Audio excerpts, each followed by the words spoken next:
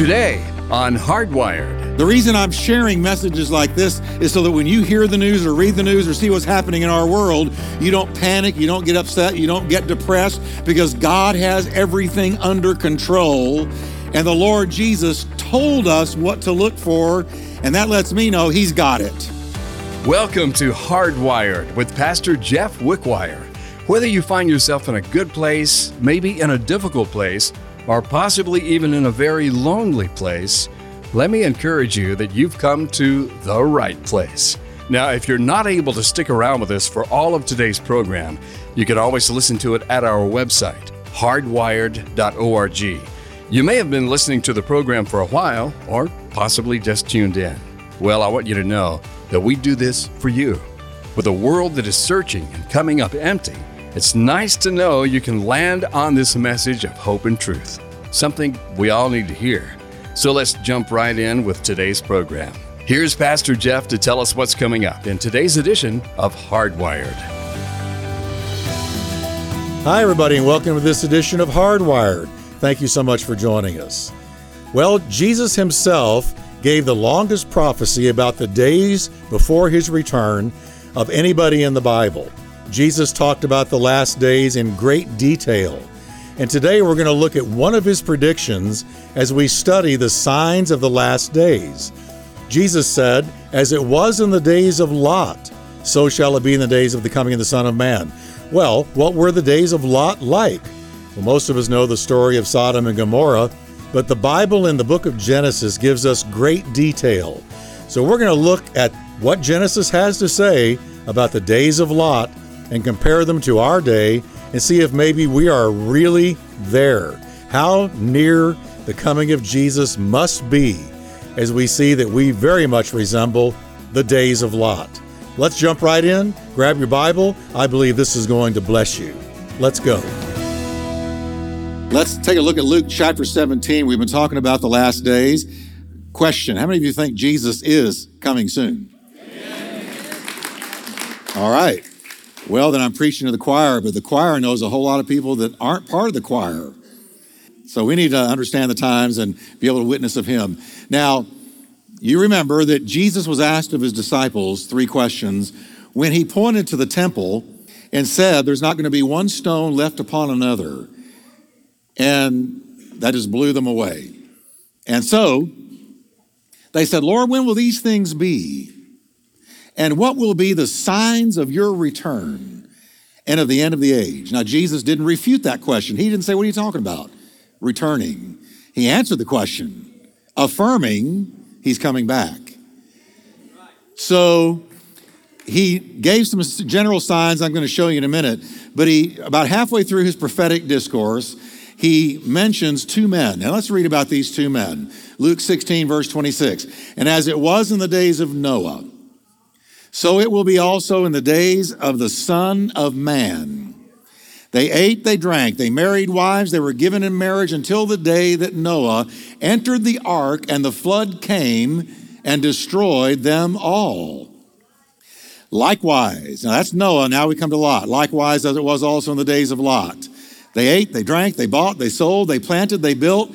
But on the day that Lot went out of Sodom, it rained fire and brimstone from heaven and destroyed them all." Everybody say, that's a sober word, right? So you know what Jesus did? He affirmed that he's returning. He affirmed the historicity of Noah.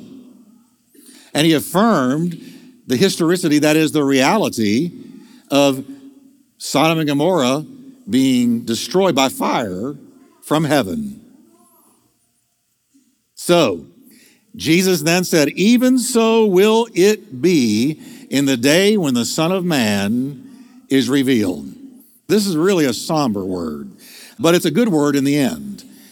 And should we not be ministering on what Jesus said? You know? And Jesus said these things. He was asked, "What are going to be the signs of your return?" He said, "Here's what you look for. I'm going to give you a sign." Now, a sign points to something. You don't pitch tent at a sign. You don't build your house at a sign. You let a sign direct you to a place. So a sign points to a place. to an event. And what is the sign of his return? Well, the signs he gave us point to the day that Jesus literally appears in the sky. He returns. You remember when he was talking to his disciples right before he reascended to God? He gave them some instructions, and then it says, in their sight, he just ascended and disappeared into the clouds. And then an angel said to the disciples, why are you staring at the clouds? In the same way he ascended, he will one day again descend. He will return. Now, when Jesus was asked, what are the signs of your return? He responded with several general signs. And I want you to notice as I read these are sort of signs in nature. These are natural signs that we would call in our news today acts of God. But they are natural signs in nature. Listen to what he said. He said, you're going to see earthquakes, famines, diseases, pestilences, false Christs, false prophets, all appearing. Now here's the key. He said it's going to be like a woman in labor pains. Now how does a woman go into labor pains? The pains start, she's great with child, the pains start, and they grow greater and greater in intensity and frequency until finally the child is born. Now, Jesus didn't say these are death pains. He said, the signs I'm giving you are labor pains. And what is the child that's going to be born when these signs are completed? The beautiful new kingdom of God will be born, will be birthed into the world, where Jesus Christ rules the world, okay? So he said, we've always had earthquakes, always had diseases, always had false Christs and prophets and deception. But he said, as my return draws near, they're going to appear and they're going to happen with increased frequency and intensity. They're going to be multiplied. They're going to be stronger than normal, more intensified.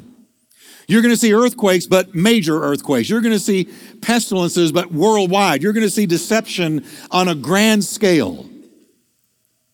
It's going to happen squared. So that's the message of the general signs. But then Jesus brought up two men. He brought up Noah and he brought up Abraham's nephew, Lot.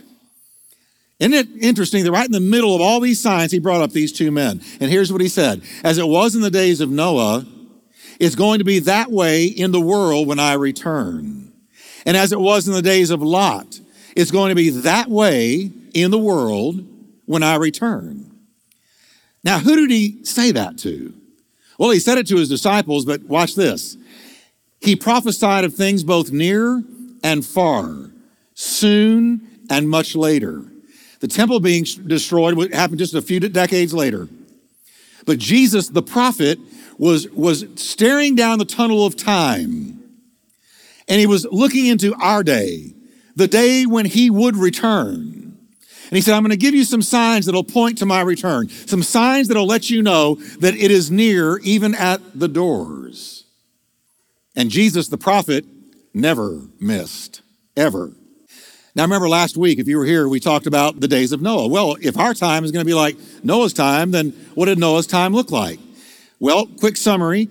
In Noah's day, there was widespread apostasy. That means that a lot of people were departing from the truth, from the faith, from their walk with God, and were going off to live in the flesh, and really they just abandoned their walk. Apostasy. He said, you're going to see that before I return. There was extreme wickedness in Noah's day. Not just normal, everyday, run-of-the-mill wickedness, but extreme wickedness where it says that the wickedness of men reached up into the nostrils of God and resounded through the throne room of heaven. It was so wicked that God said, I'm going to have to judge the world. There was pervasive violence in the days of Noah. The Bible says in Genesis 6, the earth in Noah's day was filled with violence. It was overwhelmed with violence. It was industrial strength violence. It was violence everywhere. Violence on a grand scale. Now, I know this isn't good news, except Jesus said when you see all these things happening, get excited and lift up your heads because your redemption draws nigh. So, The reason I'm sharing messages like this is so that when you hear the news or read the news or see what's happening in our world, you don't panic, you don't get upset, you don't get depressed, because God has everything under control. And the Lord Jesus told us what to look for, and that lets me know he's got it. And then the last thing, in Noah's time, there was universal apathy toward God and his call to repent. Universal apathy. Noah preached for 120 years to his generation. He stood up there, he hammered and built that ark every day, and he preached righteousness to his generation, warning them that judgment was coming, and not one convert walked into the ark with him. That's amazing to me. That's a hard heart. That's a dull heart. That is a heart, that is a conscience that can no longer be convicted. Jesus said, now I'm not saying by quoting that we're not going to see great harvest in the last days. We are. But he's letting us know cultures and nations and peoples and ethnicities are going to experience an increasingly hardened heart. Jesus said, because iniquity shall abound, the love of many will wax cold. We're told that men will be without natural affection in the last days. Mothers won't love their children naturally. Spouses won't love each other naturally. People won't love people naturally. That natural affection that God planted in human beings will be seared by the abounding iniquity, because iniquity always extinguishes love. Now, what about Lot's day? If that's what Noah's day looked like, and so we can know that that's what we're going to be seeing in this day and time, what about Lot's day? What did Lot's day look like? Jesus said, as it was in the days of Lot, so shall it be in the days of the coming of the Son of Man. Well, like we did with Noah, we go to Genesis for the answer about Lot. Let me give you a quick little biographical sketch on Lot. Lot, who was he? Well, he was the nephew of the great patriarch Abraham. And when God called Abraham out of his hometown called Ur, of the Chaldees, it says Lot went with him. The Bible says, then Abram took Sarai, his wife, and Lot, his brother's son, and all their possessions that they had gathered, and the people whom they had acquired in Haran, and they departed to go to the land of Canaan. So they came to the land of Canaan. They traveled all that way. Abraham went all that way, and Lot went with him. We'll get back to Pastor Jeff in a moment to close out today's program. But first, I want to share something about our program. Our mission is actually very simple: to share the life-changing good news of Jesus Christ in a way that gets hardwired into your life. And we trust these messages from Pastor Jeff aren't something you can only listen to and enjoy, but that they inspire you to share with others. The message of the gospel is something everyone needs to hear, and that's why it's a priority to us. And you get to join us in this important mission. Call us at 877-884-3111 to say you're in, or drop us a line at our website, hardwired.org. Well, here's Pastor Jeff with the rest of today's program. Now, the Bible tells us a problem arose as they were traveling, especially once they arrived in Canaan. Here's the problem. Both men had so increased in riches, cattle, herds, servants, children. The riches and their wealth had so increased that Lot's herdsmen were fighting with Abraham's herdsmen, and Abraham and Lot were kind of locking horns, and there was a lot of friction there. So Abraham offered a solution. He said to Lot, now the land was not able to support them, that they might dwell together. So Abram said to Lot, please let there be no strife between you and me, and between my herdsmen and your herdsmen, for we are brethren. Is not the whole land before you? Please separate from me, Lot. If you take the left, I'll take the right. And if you go to the right, I'll take the left. And you know what you see there? You see the graciousness of Abraham. See, unity between brethren was so important to him that he said, you know what, Lot? If you take the best of the best, if you take the best out there, I'll let you have it rather than there being friction between you and me. I wonder how often we would do that, what we would sacrifice for unity. Because Abraham was willing to sacrifice Lot taking the best. He said, you go for it, nephew. You take what you want. the graciousness of Abraham. Abraham's a picture of the church there. That's why the Bible says that we should strive, that we should struggle, we should fight to keep the unity of the faith in the bond of peace. Now, really, it should have been Lot saying to Uncle Abraham, you take what you want. God called you out of Ur of the Chaldees, not me. I'm just tagging along. But Abraham let him do it. Now, what Lot did next is, I believe, the reason why Jesus spoke about him. The Bible says that Lot lifted his eyes and saw all the plain of Jordan, that it was well watered everywhere like the garden of the Lord. Now I want you to notice, he looked, he saw, his eyes fell on the land that was surrounding Sodom and Gomorrah. The Bible tells us the land surrounding those wicked cities was lush, beautiful, envious, and Lot looked at it, and Lot was thinking ka-ching, ka-ching, ka-ching. He was thinking money. He had cattle, he had herds, he had all these things, and he was thinking, that's the best land for me to release my cattle in and my herds and let them grow. What beautiful property. So, gee, Uncle Abe, if you don't mind, I'd like to take the pick of the crop. And Abraham said, you go for it, son. And he did it. Now, you should know today that though the land surrounding Sodom and Gomorrah was beautiful and to be envied and just luscious and rich, you should know that the cities of Sodom and Gomorrah were corrupt. They were very wicked. And the prophet Ezekiel describes Sodom like this. He says in chapter 16, verse 49, look, says Ezekiel, this was the iniquity of your sister Sodom. So he's about to list some sins of Sodom. Here we go. She and her daughter had pride. They had fullness of food. They had abundance of idleness.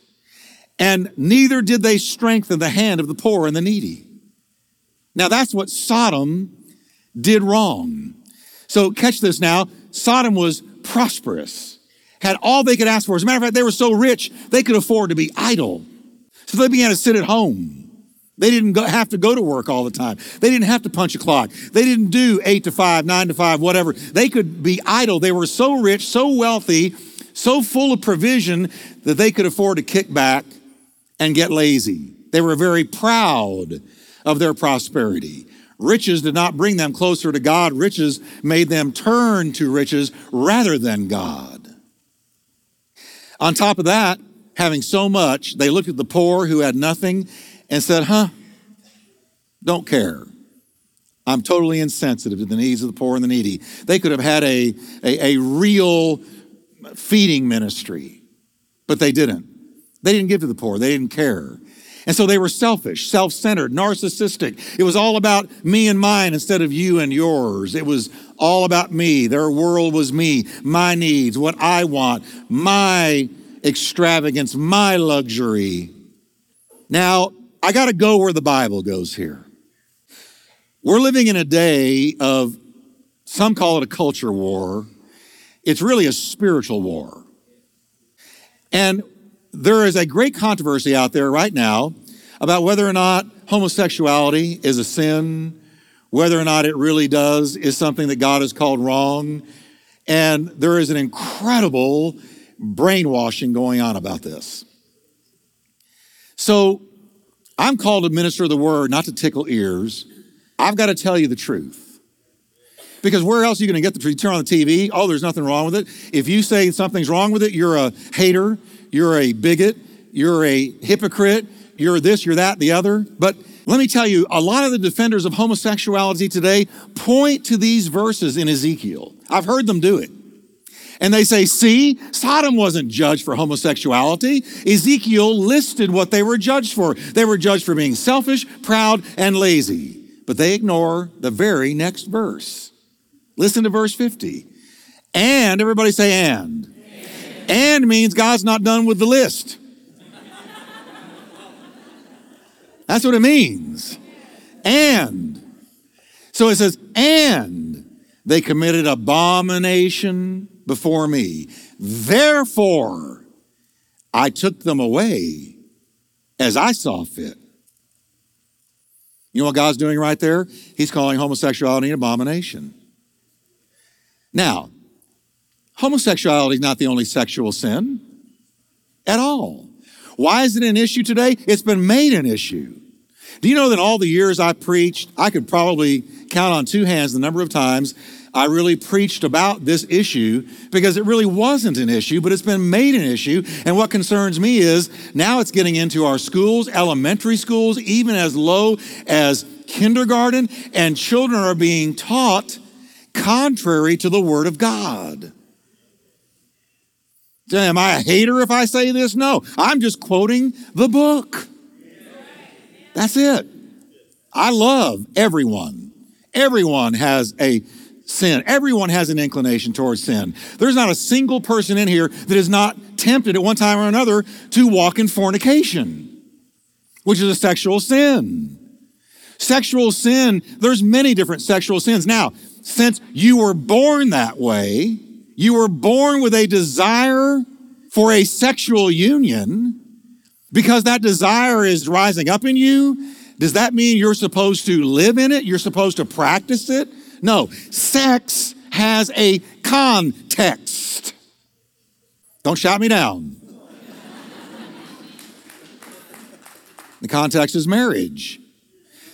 Now, the singles out there that love the Lord, if they say, well, you know what, because I'm feeling the urge to merge, then I'm just going to walk it out.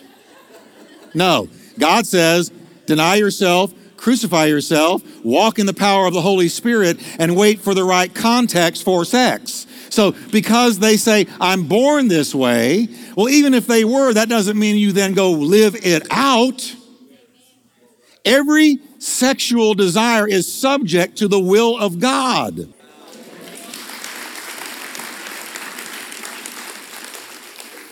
I know this is not a popular message, but it doesn't make me a hater. And if you think I'm a hater for saying it, you have been brainwashed.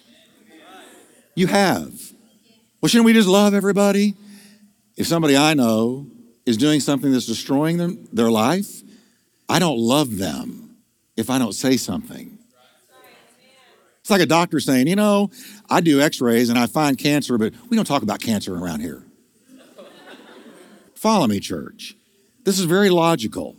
What Jesus is literally saying is one of the signs that's going to mark the soon return of Christ is widespread, socially sanctioned homosexuality. Because that's what had happened in Sodom. Sodom had been totally overtaken by this sin. Now, it could have been overtaken by anything, theft, murder, anything. But it just so happens Sodom was overtaken by this one. Let God be true and every man a liar. And you know, no telling how many people in here are tempted towards that, or maybe struggling with that. And what good am I doing you if I get up here and never address it and never say anything about it and let you go on in your own struggle? Doesn't it help to hear I'm on God's side if I'm resisting this?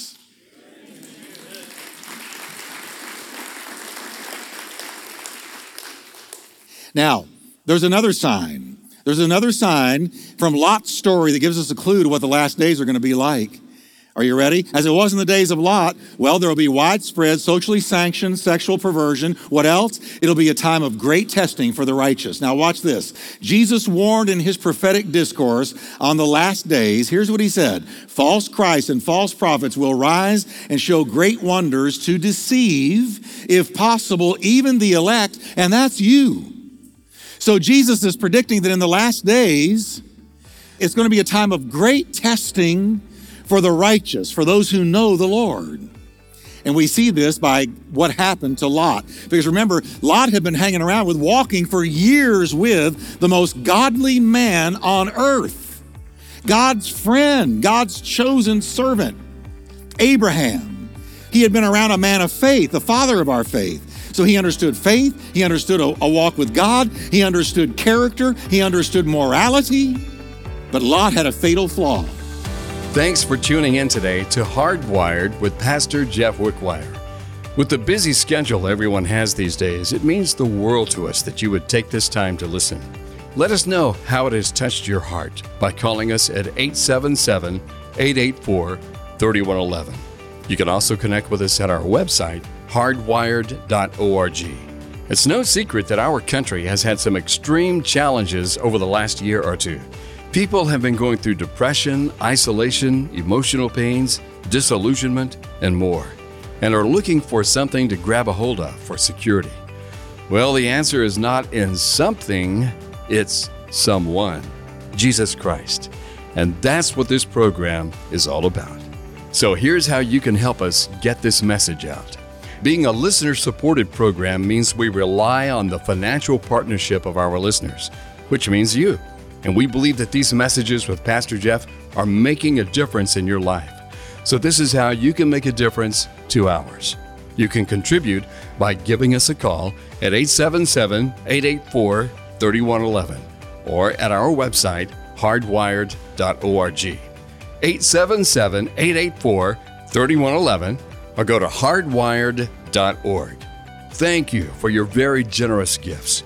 God bless, and thanks for listening to Hardwired.